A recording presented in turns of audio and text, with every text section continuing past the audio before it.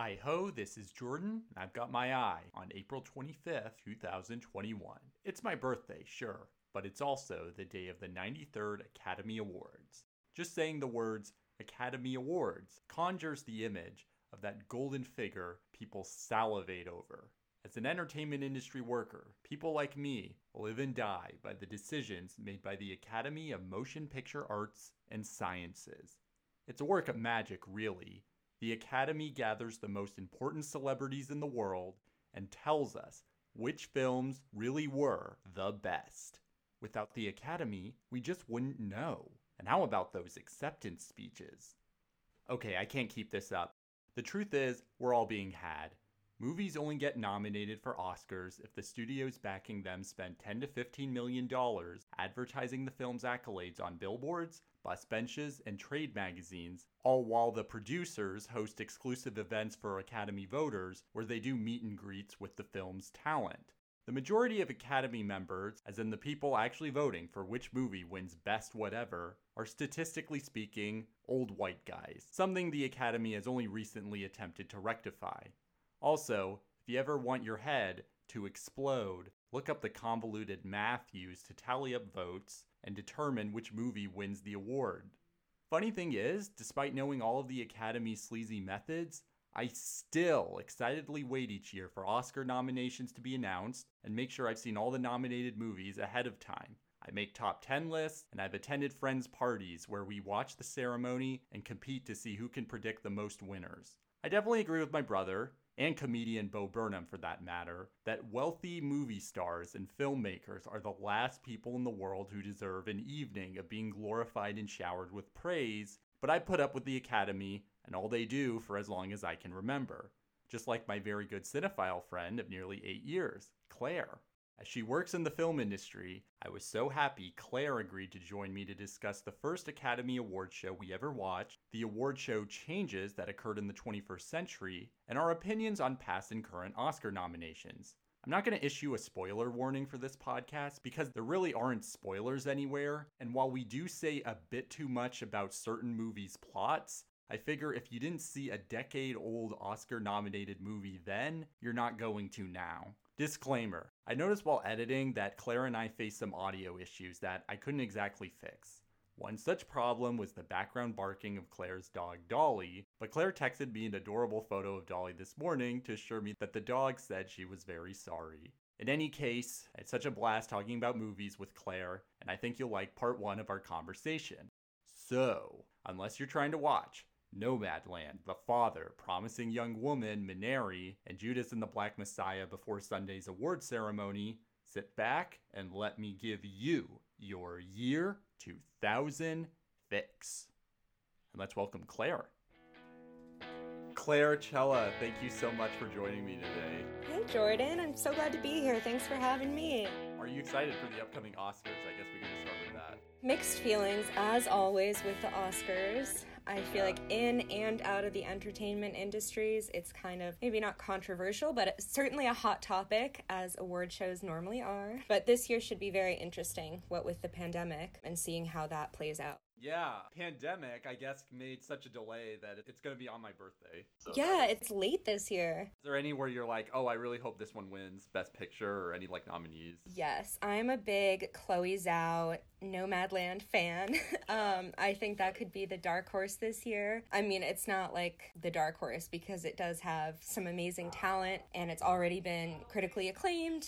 I mean, you have Frances McDormand and the backdrop of the American West and an incredibly talented female director. So I don't think you can go wrong, but I'm really, really hoping they'll choose. I don't think I was as much as a fan of that one, but Frances McDormand, probably my favorite actor for the most part. Were you a Promising Young Woman fan? I was, yeah. I love Emerald Fennell. I thought that was just such a powerhouse of a movie, and the ending left me speechless in a way that I didn't expect. And I thought the whole thing was just a political, scary, sad. It was, yeah, that one hit hard. I think that's my second place after Nomadland. Right. Yeah, and I guess I'd also throw in Da 5 Bloods, and I thought I would think the Trial of the Chicago 7 would just be a cheesy Sorkin movie, and it still is, but I don't know, I didn't dislike it.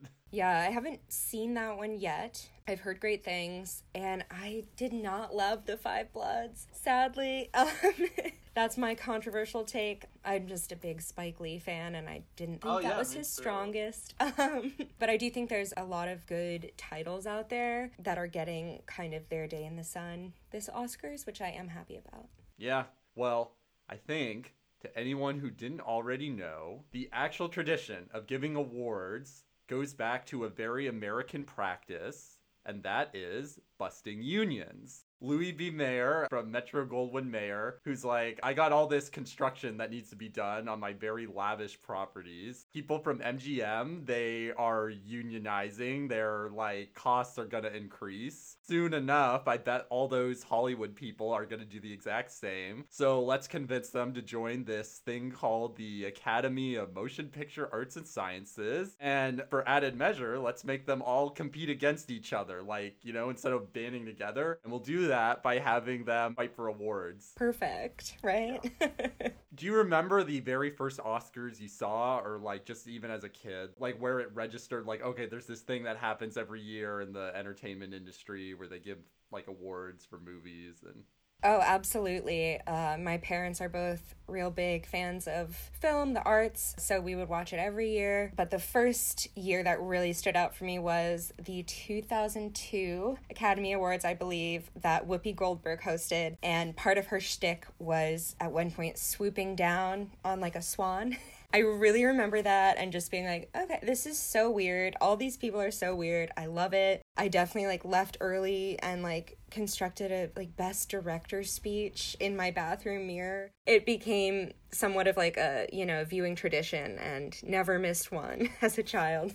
But that one was my favorite. You know, it's funny because I'm pretty sure that was the exact same Oscars. That was probably the first ceremony I ever saw. And the one thing that stood out is it was the introduction of the Best Animated Feature, that category. And I mean, in a little bit, we can go over just like what we saw in like the past few awards. But the thing that really blew my mind as like a 6-year-old was that the movies nominated were Shrek, Monsters Incorporated, and Jimmy Neutron. And they had like the CG characters in their seats clapping. Mind blowing. Yeah, no, mind blown. I don't think I knew any other movie. Obviously, they're mostly R-rated, and we were... Right. But yeah, I do remember being, like, knocked off my feet. Like, Shrek is really there. You know, you actually touched on something that I was, like, trying to segue into. Is like, so these Best Picture nominees, yeah, they're mostly R-rated, but for the longest time, really since the Academy's inception, there were only 5 movies they would put as Best Picture. And what that meant is they were all kind of the same kind of Oscar bait. As I recall, it was usually like, okay, 4 of them are going to be like the really pretentious, like historical dramas. And then one of them is like the kind of serious comedy or something that doesn't win. There's 2 reasons why by the time they do the award show in 2010, they up it to 10 nominations. So that's actually what we see now. And based off all accounts, it seems like good decision. And it's partly because when they were doing the awards for the 2008 movies, so many people are like, where's WALL-E? Where's The Dark Knight? And even the Academy's then president, Sid Janis, is like, yeah, I'd be lying if, like, The Dark Knight didn't come up in discussion, and that's why we're gonna, like, expand it a bit. Absolutely, because, of course, it was a winner in another category with Heath. And, you know, as noted, so it's been about 10 years since they've done that, where it's like now 10, sometimes you see 8 or 9 in a certain year, but it paid off mostly in ratings. I mean, that's the real strategy, is it's like, if enough people can be like, oh, I actually saw that movie, so I have a vested interest in like seeing if it wins anything. Great, I can watch it, because above all, it's not really as like artistic as they'd like you to believe. 100%. I'm convinced it's all about revenue and box office sales, more so than like really applauding the artwork behind films, but I'm sure we'll delve into that. I guess I would say a positive result is by 2009, or the awards honoring 2009 movies, you see District 9, Avatar, and Glorious Bastards are included in the list, and then in 2010 they put The Kids Are Alright, The Social Network, Inception with the usual nominees, and so you get like actually more interesting movies. And I don't think if they had kept it where it's just 5 movies, I don't think we would have got Parasite even nominated. Oh no. Which already is a problem, but like, again, They did something about it. Animated movies went from being something where it was just, you get these films, they're made by Disney, and they get like a special achievement award, like Snow White, Roger Rabbit, Toy Story. They get these like non-competitive category awards. And then finally, by the time we're watching that Oscar ceremony from 2002, we're like, okay, it's just the norm to see a bunch of animated movies made by different people compete for each other. Just seeing the diversity of, in that field, the films that have been nominated, like Persepolis is one of my favorite movies, happens to be nominated in 2007, I believe. Yeah. It was nominated alongside Ratatouille, which, I actually think is a pretty brilliant movie, and Surf's Up. I don't know. You explain that one. I could not if I tried. But it is cool to see kind of more of like an art house animation project up there with, the DreamWorks and Pixar, and I think it's only gotten better in that category. This is an interesting side effect, is probably the reason you see a certain type of film win in the animated category each year, or like where the joke is like, oh, it's best Pixar film unless there isn't one, is because you get Academy members who are like, what are these movies? Because, okay, in case anyone doesn't know, it's like the Academy's made of about like a couple thousand different people. They get all these movies for consideration, and it's really up to them, like how much they watch or like what they're going to engage with, and then they vote. Why you get like some faulty winners. You can find like anonymous Academy members who will give you their brutal opinion about like why they voted a certain way or what they were looking at. And one was like in 2013, or like for that upcoming Oscar, she's like, oh, I really like the I think it was a Ghibli film, The Wind Rises, but she's like, but my grandkids love Frozen, so I have to vote for that. Typical. Yeah. And actually, if you wouldn't mind, if we just go over like the first 10 or so years of these animated movies, we were kids, we were like actively watching these movies. We might not have seen like every nominee for a while, but like we were seeing these ones. The very first one, as mentioned, was Shrek beating Jimmy Neutron, Boy Genius, and Monsters Incorporated. I think that's a good choice. 100%. I, to this day, love Shrek. Shrek 2 is a cinematic masterpiece. I'm not being sarcastic. I love that movie, and I think easily beats out the other two titles. Shrek is love, Shrek is life. One could say that. Yeah, and I even remember my mom being like, when she sees the nominees on TV, she's like, oh, it's going to be Shrek. And I was like, oh, she's right. And the following year, then we get a Studio Ghibli Hayao Miyazaki film winning, Spirited Away, beats Ice Age, Lilo and Stitch, Spirit, Stallion of the Cimarron, if I'm pronouncing that right, and Treasure Planet. I think also good choice. I mean, Lilo and Stitch is probably the best Disney movie made in the 21st century, but like Spirited Away is... That's, to this day, one of my top 5 favorite movies as an adult. Clean sweep, I think. Sure, yeah. And then the next year, I don't think anyone's going to argue. This was actually Pixar's first win, was Finding Nemo, which beats Brother Bear, a Disney movie, and I didn't even bother writing some other French movie, because this is the joke that I keep seeing, is that like, okay, it's always going to be the Pixar movie or like the big budget movie that beats a foreign animated movie no one saw. Which sometimes is too bad, because like they're like good movies maybe, but they're never gonna win. No, they just don't have the same distribution here. I get it. Yeah, and it must have been a really sparse year for good animated films for the 2004 movies, because The Incredibles, great movie, it beats Shark Tale, and I don't know, Shrek 2, yes, I will unironically say, yeah, I like that, but like, come on, Shark Tale. That movie just makes me so mad. Oh, it just makes me uncomfortable. The fish look too human. Oh, yeah, no, it's so gross, and, like, it just... And it showed... I mean, I think DreamWorks finally got it together. It just... There's so much that in those movies you don't... It's like, what are they doing?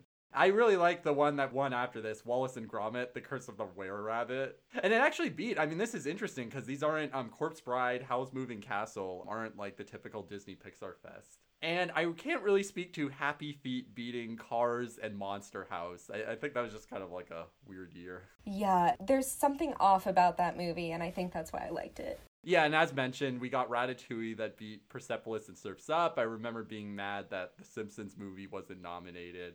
Then WALL-E beat Bolt and Kung Fu Panda. And then up for 2009's movies beat Coraline, Fantastic Mr. Fox, The Princess and the Frog, and some movie called The Secret of Kells. I'm such a controversial Fantastic Mr. Fox fan. Yeah. That was, I remember really rooting for that one, but I mean, it's a pretty good lineup. So those are changes we've seen in our lifetime with like the increase in Best Picture nominees, the animated movies having their own category, and what we've seen in a few different variations over the years is the increase of Academy voters in the name of diversity because, oh man, they just always find a way to screw it up. It's just like, they just have to admit, yeah, our average member is like 63 years old and is an old white guy. Yeah. But we're diversity. We're here to change We're better that. than the Hollywood Foreign Press. Yeah, you know what's so funny is that I really don't like the Hollywood Foreign Press, and I mean, I was totally following all the controversy a month or so ago, but like at least everyone knows they're a joke. They let you drink. Like TV stars get to sit next to the movie stars, and for the Zoom acceptance speeches, like Jason Sudeikis is wearing a hoodie, but the Academy's like, hey, none of that. You have to actually risk your health and show up in person, and don't you even think about not wearing a suit. Oh, God. So formal. For such an informal industry, honestly. It's I know. the irony. Yeah, and we haven't even mentioned, again, for anyone who isn't like inside film, is that if you want to get a movie nominated, you're going to have to spend millions and see everywhere you go in trade magazines, billboards, bus benches, other magazines, news publications, these things where it's like, for your consideration, remember it won all this stuff. And we'll get to a little later, like the sleaziest of sleazy measures of like actually ensuring things get nominated. I think it's like 90% PR and 10% the movie itself. No, and I think, like, I haven't seen Black Panther, and I recognize it for being, like, the Marvel movie that was of high quality, that it was, like, the first, like, really mainstream, like, black superhero movie, like, at least in the 21st century, among other, like, accolades, but I kind of feel like that sort of is proof that, hey, you can take any movie, and if you spend 10 to 15 million, you can get it nominated for Best Picture. Yeah, I mean, I did enjoy that movie, but not to be a Martin Scorsese, I'm not like a big Marvel person. I feel like just it was the perfect storm of like really great acting from Chadwick Boseman. Rachel Morrison was the DP. I mean, like really incredible top of the line female cinematographer and really interesting content, great supporting cast, but I do just have a thing about superhero movies. Yeah. And that's more about me than anyone else. No, I kind of think like for almost 10 years I've had like just complete apathy towards the MCU. And yeah, Martin Scorsese's like, these are just theme park rides, and like, yeah, probably, but that's why I wasn't really watching them. What did you think of the proposed change, I think that was like a year ago, of the best popular film?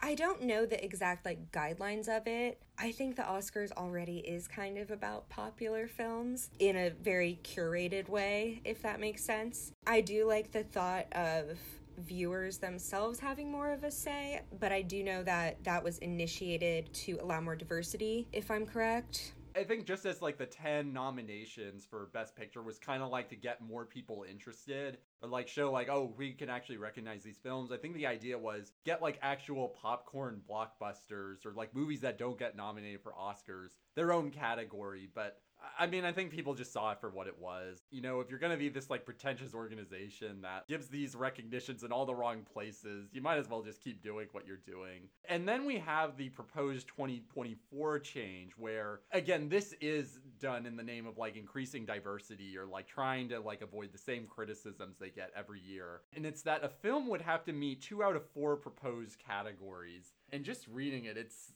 so strange. It's like there's a group A where there's like an underrepresented racial or ethnic group in a lead, or there's 2 of them in like a supporting role, or there's like a main storyline about them, and that goes with group B, where it's like about the people behind the scenes are like people of color or like are a marginalized group.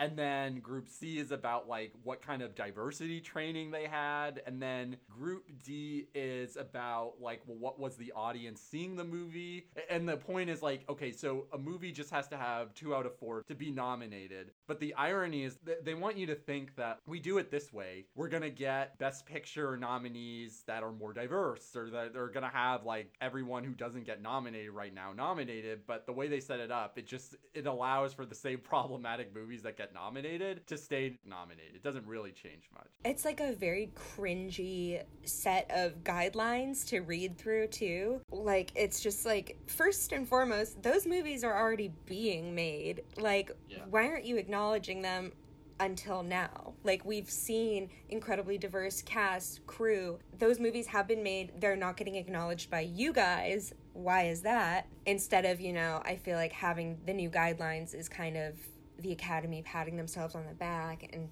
being allowed to be seen as like, oh, we're really trying, like we're inclusive. Look, like, can't you guys see that? Like, and it's like, no, because you've had years and years to acknowledge diverse film and filmmakers, and it's like kind of too little too late. Right. And just to drive the point home, in case what I said earlier wasn't clear to the listener, it's a movie like Green Book would fulfill 2 or maybe even 3 out of 4 of those like proposed categories, or like about like those parameters the Academy sets up. And the thing is that wouldn't make a movie like that any less problematic or open to criticism, because like, look, it has Mahershala Ali as like supporting actor, so like that covers the bulk of it. It had like, what's her name from The Help, Octavia Spencer was like kind of an in-name only producer or executive producer of the film. And I'm sure there's something else they can point to, but that's already 2 out of 4, and that wouldn't stop a movie like that from getting nominated.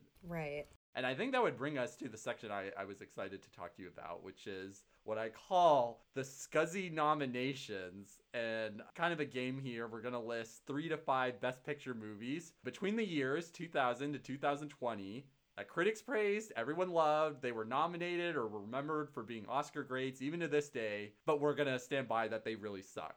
So, do you want to go first? I'm so ready. I feel like I'll ease into it by first naming the film that I think we all, in hindsight, are like, why was that ever nominated? Why was it critically acclaimed? And that film is Crash. Okay, yes, no, I'm excited to talk about Crash, but you go first. Just a complete disastrous, just white male gaze view of how everyone can be racist, right? Like, it was just... I get it was supposed to be like this powerful statement on like race relations in Los Angeles, an interesting topic, but it was just done so poorly, so problematically. Like, the fact as well that it beat out Brokeback Mountain, I believe, was just a total upset. And when I think of movies that have not held up in the public eye in the past few years, Crash is my number one. Like, no one even wants to talk about that movie in the industry anymore. It's untouchable. Right.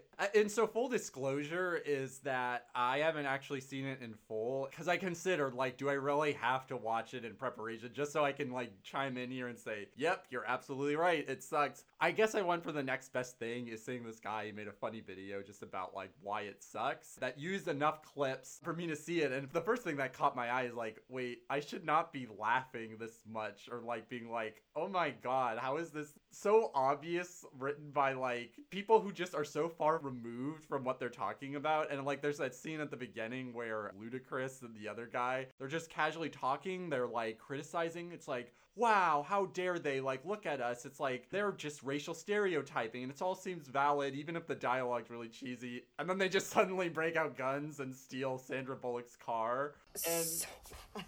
yeah, okay, but see, this is the part that really got to me is, I don't know if you ever watch sometimes, like, on YouTube, those Last Week Tonight with John Oliver. Yeah. A while ago, he did a segment on Sherpas and climbing Mount Everest, kind of to make the point that the whole journey was overrated. But there's one clip they work in from a documentary where this guy, I don't know who he was, but he's some white guy, he's being guided by his Sherpa, and the Sherpa, he's like kind of asking him, it's like, well, how do you feel? Like, they show you how awful being a Sherpa is the danger and like how they have to do all this work. And he's like, well, how do you feel about doing this for me? And the guy's like about to say like, well, I don't know, I personally feel this. But then the white guy totally cuts him off and gives him a hug. And when it cuts to John Oliver, he's like, that's right, hug the white guilt out of yourself.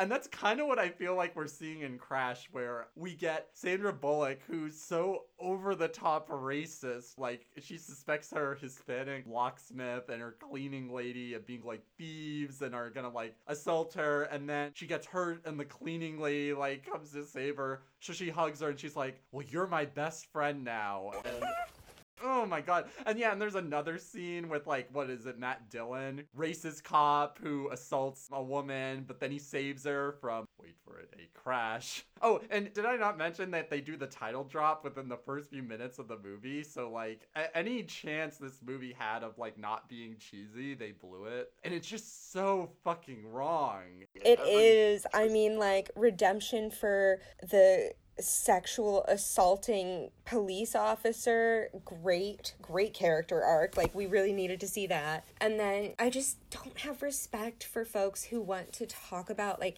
actual issues, like racial issues, obviously very prevalent in our society, but then do it such a disservice that people who are trying to like learn more about, what it's like in LA or whatever are just like, what the frick? Like, to just kind of like make a joke out of it or a dramatization. It's like, if you really wanted to examine those dynamics or show the reality of what it's like being of different races in Los Angeles, like, maybe that's not your story to tell. Yeah, no, and I think it was supposedly based on, like, Paul Haggis. He got his car stolen or carjacked, and he's like, but I actually sympathize. And I do agree. Yeah, it's like, for some people, it's just not their story to tell. And I think there can be a way for, like, white people to, like, give their thoughts on it, but if there is, it sure as hell ain't the way it's done in Crash. And yeah, it's just as insulting to know that like Brokeback Mountain didn't win because the Academy had admitted homophobes who are like, I'm not gonna watch it. And yeah, no, people like straight up being like, I refuse to see it, I refuse to screen it, I'm gonna limit the release to certain regions, like, people in, I think, somewhere in the Midwest, Utah? Yeah. The West? Like, we're banning it from theaters. That just sucks. It's kind of weird how controversial that movie was, or just how behind we were. If, like, I don't want to say we progressed so much, but it's like, to think what you see in that movie was rubbing people the wrong way that badly, it's kind of strange. Very backwards. It's like, if you feel comfortable seeing like female nudity, like Anne Hathaway had a scene where she was topless, like whatever, in a sex scene, the scenes between Jake Gyllenhaal and Heath Ledger's characters were very subtle and like I didn't find to be that graphic. So there is that interesting trade-off where people are like, oh, it's heterosexual sex, cool, Oscar nom. Right. So do you want to give me one of your others? Okay, yes. I have them all written down. Oh, and I appreciate it. Oh, yes.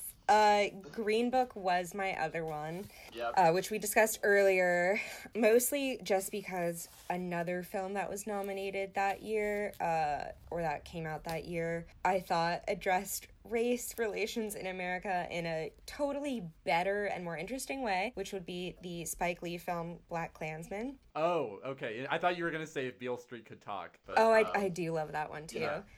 But I thought BlacKkKlansman was just electric and incredible, and the fact that Adam Driver was nominated for Best Actor and not John David Washington, who was the actual lead and the actual black person in BlacKkKlansman, pissed me off. And I thought it was like just really trashy, if you will, to choose Green Book over like an actual gritty, realistic depiction of race in America made by someone of color. So that is my number 2 after Crash. And it's worth noting, so at that ceremony, that was like Spike Lee finally won an Oscar. He was one of 4 people to win Best Adapted Screenplay. For me, what I really was kind of upset by was that Bohemian Rhapsody, world's worst editing job, wins Best Editing. Like, why is it even nominated? Meanwhile, BlacKkKlansman has many action-packed scenes, and it has that really great ending where it shows like the KKK back in the 60s, 70s compared to Charlottesville 2017.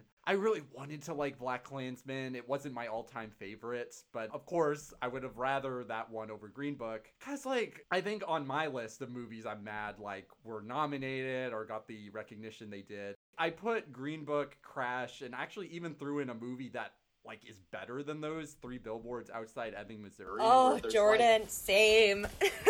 Yeah, well, there's two problems. One is that the Academy loves giving awards to movies that are about racial segregation and slavery, where the message is, isn't it great that there's no more slavery, or black people can sit at a diner in a restaurant, which I don't know, even that isn't really true if you really think about what those movies are implying. But that's how we get like The Help. 12 Years a Slave is nominated. Like they could have done Fruitvale Station, and like that would have, you could have argued that was the more relevant movie. So Green Book follows the same formula. I mean, there's the white savior element. I think the part that probably bothers me the most is that Tony Lip's racism is shown as like a character development arc, where it's like, well, he learned to not be racist, just as Mahershala Ali's character, Dr. Shirley, learned to not be so snobbish and be more like some of those working class, because that is exactly the same as people who uphold the system of systemic racism. Right. No, I 100% agree. And especially with Three Billboards, I mean, as we've discussed, Frances McDormand, we love her. I love her. She acted the hell out of that movie with what she was given. Sam Rockwell turned a great performance as a super racist piece of shit that we're supposed to like sympathize with. Yeah, no, Three Billboards is actually interesting because for me, I think it's kind of like intertextuality, because at first I kind of thought, well, I like the plot, and I thought like, oh, well, there's even funny dialogue. I mean, I still laugh at the way Frances McDormand delivers the line, doesn't shit girl have a curfew? Yeah, no, and there's great acting, good performances. What I don't like is the racist cop, which someone pointed out, is like, what the hell? His name is actually Jason Dixon. That's the name of Sam Rockwell's character. You see him, it's the same thing where it's like, oh, his racism was just like a character flaw he grew out of. Right. Yeah, no one's like, hey, police are always good. So it's like, you know, he just needed to learn not to be so racist and not to do like pretty much every bad thing police officers get accused of. I think the part that really just to hit the nail on the head is that the only black characters, they're pushed to the side, and like she has like the black friend who gets arrested, and you just forget about that. They don't have empowering storylines or any action or say in the trajectory of the story. They're just used as props. And for a movie about like racial tension once again and police and the small town, like it was really shocking how little people of color actually played into the story visually on screen in that film. And anyone who's like yelling back at us, at its core, the problem is it's supposed to be like, oh, slice of life America. It was based off a real woman who actually did something kind of outrageous of like putting a billboard to call attention to a crime someone was the victim of. But it's written, directed by a British guy. He even argued like, oh, hey, the racist cop actually isn't redeemed, but you still get like this feeling like he doesn't really get what the horrors like going on in like America when it comes to policing, to how crimes are handled, to how rape cases are solved. And it just, I wish I could say like, oh, but I can put that aside as I do like other problematic movies, but it is kind of hard to go back with that, with it being made so recent and like everything else like you're forced to pay attention to now. Yeah, it did feel, I don't know if it is because the writer is British, but it did feel very like removed from reality and very distant to me, at least. Like if you read the script, it's like a really aloof screenplay, if that makes sense. I get you. Yeah, I'm curious, what else was on your list? So my all-time least favorite movie, and I should clarify, when I say least favorite movie, it's easy to say like, oh, I hated that Adam Sandler comedy, or I hated, do you remember there used to be those movies like Epic Movie, or like those like Scary Movie movies? Yeah, that would just be gross ripoffs of movies that came out less than a year earlier. Okay, that's shooting fish in a barrel. For me, when I say these are my least favorite movies, they're movies in the sense that like everyone says they're so great, but I just really resent what they are. And for me, I put number one, A Beautiful Mind. Ooh. I just hate that movie, and I think part of it has to do with the fact that it was just so weird, and I guess I just really hated that it shows a real life mental illness and portrays it as, but it's cute because he's actually having conversations with people and it prompts them to do this. They completely ignore the fact that, like, this guy was, like, I don't know, anti-Semitic, kind of bigoted, and, like, that's why he didn't get to give his Nobel Prize speech. Totally. Yeah, I don't think I've ever finished that movie. It's like Crash for you. Like, I just remember watching it and being like, is this how schizophrenia really works? Like, it really seems charming here. Yeah, I don't know why. That, of all things, just really gets me outraged. So unlike these other movies we spent a lot talking about where we're talking about race politics or like where like they're racist movies about racism, this is another category of Oscar movie I hate where it's like, I don't know if I can really enjoy it to know that like they really want you to know this is a true story, this is real life, and they fuck it up so much. And like that's why I didn't bother seeing Captain Phillips, the Tom Hanks movie where he's the boat captain who gets held hostage by Somali pirates, because here's a funny detail about it. The real life Captain Phillips endangered his crew because he was warned several times, if you go through this coast, you're gonna get raided by Somali pirates. And what do you think happened? Another movie I put on my list was The Departed, which I just think is like the Academy saying to Martin Scorsese, look, we're really sorry we didn't give it for Goodfellas, so here's this movie. It's a remake of a foreign movie. My God, it's just like, it's boring, it's contrived, and it has one of the worst endings I've ever seen. No! Yeah, okay, so maybe we finally hit some tension here. Oh no! The showdown begins. When I first saw The Departed, I was like, oh my God, this is so cool. Like, I love the fucking Dropkick Murphys and Boston and like great soundtracks. I mean, like, you give me Rolling Stones within the first 5 minutes and I'm sold. But in retrospect, now when I watch that movie, I'm just like, oh my God. Like, I understand how you feel. I still think the ending is obvious and brilliant and just dumb, and I do like that about the film. The more I think about The Departed, I'm just like, the poor psychiatrist, like Vera Farmiga's character, who like gets roped into the only female character. I know. It's like, do you guys not know how to professionally interact with a mental health professional? Like, it's insulting. It's really insulting. Yeah. So I always hold a place in my heart for The Departed, but I do understand what you're saying. Yeah. What are your views on Slumdog Millionaire? Because it's kind of on my list. For me, it's like, I don't know how to feel about it. I think it's a really beautiful film. Is it my favorite? No. Do I think that a bunch of white people were like, oh, we love this story of like poverty, it's so beautiful and touching to like watch brown people suffer so terribly, like the drama. Yeah, after all, that's what it's like in India everywhere you go. Yeah, once again, a little insulting, but I don't know. It did introduce us on a larger scale to Dev Patel, and to that I'm very grateful. Right. And are we in agreement that Bohemian Rhapsody just proves that the music biopic is a broken formula? 100% agreed. I don't think there's much to say about that. No. Mm-mm. Right. Even Rami Malek's teeth couldn't save that movie for me. Right. Moving on a little bit, I've noticed that every year, I mean, we're really going over, like, all these movies that we don't really like or that are kind of, we portray as Oscar bait. I've noticed that every single year there's a cliche anecdote you're supposed to know before you watch the Oscar ceremony. 2011, if you didn't see it, you were told by everyone, did you know The Artist is a completely silent movie? Then in 2012, it was, did you know in Les Miserables, they were actually singing live? And it's so funny because over the years, any music expert worth their salt is going to tell you, yeah, it was done live, and this is why it was such a shitty idea for them to do it. 2013, did you know that Tom Hanks didn't meet Barkhad Abdi until they filmed their very first scene in Captain Phillips for authenticity? 2014, we get a mix where it's, did you know that Richard Linklater filmed Boyhood over the course of 12 years? / did you know that Alejandro Iñárritu made Birdman look like one shot. Yeah. 2015, I was really disinterested in that year's movies. I'm sure we heard plenty about Leonardo DiCaprio going like method for The Revenant. And then 2016, this is actually a funny one for me, is did you know that Ryan Gosling actually played piano in La La Land? And the thing is, my brother, he's a very good pianist. And when his friends were like, did you know Ryan Gosling actually played piano? He's like, yeah, it's really easy. I'm going to show you right now. And he shows them, like, he plays the song with that Ryan Gosling. And did you know that Ryan Gosling invented jazz? Yeah.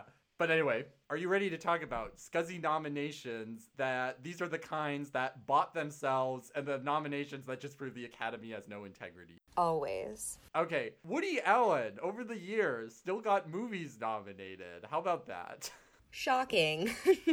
A monster. You know what I did find like so wrong was that in 2018 there's an Oscar ceremony. This is the first Oscars after Me Too. So, you know, no more obligatory shots of a monster we're going to be forced to name in just a moment. But they emphasize diversity. We're here. We're like on the side of respecting people's equality and their rights and like against bigotry and misogyny, etc. Who wins Best Animated Short Oscar? Kobe Bryant. Ooh. For Dear Basketball. Bad look. Moving on to a little less of a dark topic is it's annoying when we see like the Academy awarding Best Picture to films that are about the entertainment industry. Argo, The Artist, Birdman. Yeah. I just, as far as films go about filmmaking or the entertainment industry or Hollywood, I always just kind of groan internally, especially when they're Oscar bait, because the Oscars, if anything, are kind of a vanity project to celebrate Hollywood, this tiny little privileged bubble of creators. So when it's like on top of that, about themselves, yeah, it just makes me cringe a little bit. The Artist, not my favorite. Birdman, I thought was self-critical enough to be good. Yeah, good performances, interesting plot. Argo, just my problem with it is it just falls in the category of like, can't really enjoy it when you know what the real deal was. And Ben Affleck apparently wasn't aware that this operation called the Canadian Caper meant that it was actually the Canadian government's doing more so than it was the CIA and them working in this plot about like, oh, we're going to pretend they're a movie crew scouting locations and we're flying them out. So how into usually each year are you into like movies that aren't in English or like from other countries that like get these award nominations? I want to be better at accessing them. I love foreign film, and I think a lot of like American films take a lot from foreign film and don't give them the proper accolades. So unfortunately, I'm not as educated as I would like to be, but I do try to make an effort when I can to find those films or, you know, go to smaller theaters that maybe are screening them. I know like back in New York, there were several small independent theaters that would have like a festival every year of all the Oscar nominated foreign films. But I do know that has been a hot topic when it comes to the Oscars, why certain films that should be up for Best Picture don't make it to that category and have to be kind of constrained to foreign film or don't even make it to that category. Yeah, and you know one thing I think this became apparent with last year's Oscars is I didn't realize that with each foreign movie, it's that each country's government submits one single movie to be considered. And the reason they do that is because there's certain countries that produce more films over the other. And I don't know how to feel about that. I mean, because I was mad that Les Miserables, I did think it was like a fine movie, but France was only allowed to submit that one, and that's why Portrait of a Lady on Fire, the movie that I love so much. You know how I feel about that one. Amazing film that I think was, if not best international feature worthy, best picture worthy. Like that was a movie that had one of the biggest impacts on me of that year. If Parasite could get enough attention as it did, I don't know why that one doesn't. This is another sub-issue is with the actual country's government submitting the movies, Tell me, do you ever think we're going to see nominated for Best International Feature movie from China about the Uyghur genocide? Probably not. And this is the self-righteousness hypocrisy of the Academy. They're there to honor best films, and there's plenty of examples of low-grossing movies that got all these awards or that were nominated. But I remember feeling so disgusted seeing Hollywood Reporter interviews the 7 CEOs of big entertainment companies, and they all say without hesitation that they have no problem doing business with China or appeasing their actual government. Without hesitation, they're no, they're the biggest foreign box office. We have to do this. It's just what we do. But what you find is they're so open about that, and it's well, wait, I thought we should just be concerned about quality, about movies that matter. But no, the Academy's thinking wait, I actually work for these studios, or I make movies that have to appeal to Chinese government officials or their censors. So I am using China, but of course it's going to apply to any other government. I just pick on China because biggest foreign film market, non-American. And it's kind of ironic because in the US, we can see controversial movies criticizing our own government be nominated, but we're going to appease the worst of another country. Ooh. Yeah. Right. I think we've avoided it for this long, but it was very much present when we grew up. The Harvey Weinstein problem. You ever see that video where it's a compilation of all these hacks going, and thank you to Harvey Weinstein, and they show the obligatory shot of him in the audience. Yep, just looking like a evil little man. Oh, I know. I mean, what he's done is so awful, I don't even want to make jokes about it. I know. The power that he was able to hold and exert over other people, it's all been said, but it's still just deeply shocking to me. For the ceremony being held in 2003, Gangs of New York, Chicago, The Hours, and even the second Lord of the Rings movie he had his ties to. But he really wanted Martin Scorsese to win Best Director for that ceremony. Scorsese didn't win, but basically what he was doing is he was pimping out Martin Scorsese. It's what he does, is he gets these people, he's we're just gonna hold these open parties, we're gonna go directly to your home, we're gonna make it really easy for you to spend FaceTime with these celebrities. As you see all these other examples, this one I felt I needed to take a shower, is learning that he got Charlie Chaplin's granddaughters to give a speech before a screening of The Artist. And he got, this one really rubbed me the wrong way. Did you see Philomena? I did, yes. Yeah, I actually liked that movie. I thought Steve Coogan was pretty funny and the way he put it together. But I didn't realize, I forgot that was a Weinstein movie. But what he did is similar to how in the late 80s he got Daniel Day-Lewis to testify to Congress, which was really just a secret promotion for My Left Foot. He got the real Philomena Lee to lobby actual Congress lawmakers to be we need to change adoption laws in the US. And to know that what he's really doing is being how could you cheat this woman out of her Oscar, or really him, because she's not gonna win anything. Master manipulator. I did not know that. That's above and beyond dirty hands. Ooh. Yeah. Ooh. Yeah. Oh, here's one I'm going to quote directly from the article, is 2009, when frontrunner Slumdog Millionaire was hit suddenly with negative press, implying that it is filmmakers had exploited the movie's Indian child actors, people assumed Weinstein was behind it. His response? What can I say? When you're Billy the Kid and people around you die of natural causes, everyone thinks you shot them. This guy, thought he was untouchable. I know. And when you realize he was friends with Hillary Clinton and Oprah and all these other well-known people he's able to just at a snap of a finger summon.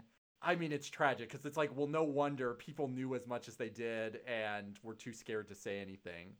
And I'm talking about the actual survivors and victims, not the people enabling him. No, 100%. The wake of, lesser known women victims who haven't been able to speak out or whose lives and careers have been ruined. I have no sympathy for him, and Well, he was really good at being a producer who was just as famous as he was. Because I don't think that was really typical, was it, for an independent movie distributor to have name recognition as the celebrities who he touted. But that was his talent. He's you won't get paid as much, but I promise you, you're getting that Oscar and everything else that goes with it. And then behind the scenes, he's doing all that gross stuff.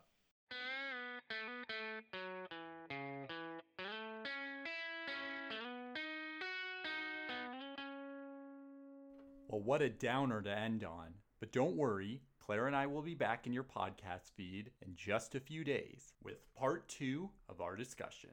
We'll discuss the awards the Academy actually got right, and we'll recap some pretty interesting controversies that happen at actual ceremonies, as well as our general thoughts on the Oscars. So, in the meantime, message me on Anchor with your movie picks, and I'll be back shortly.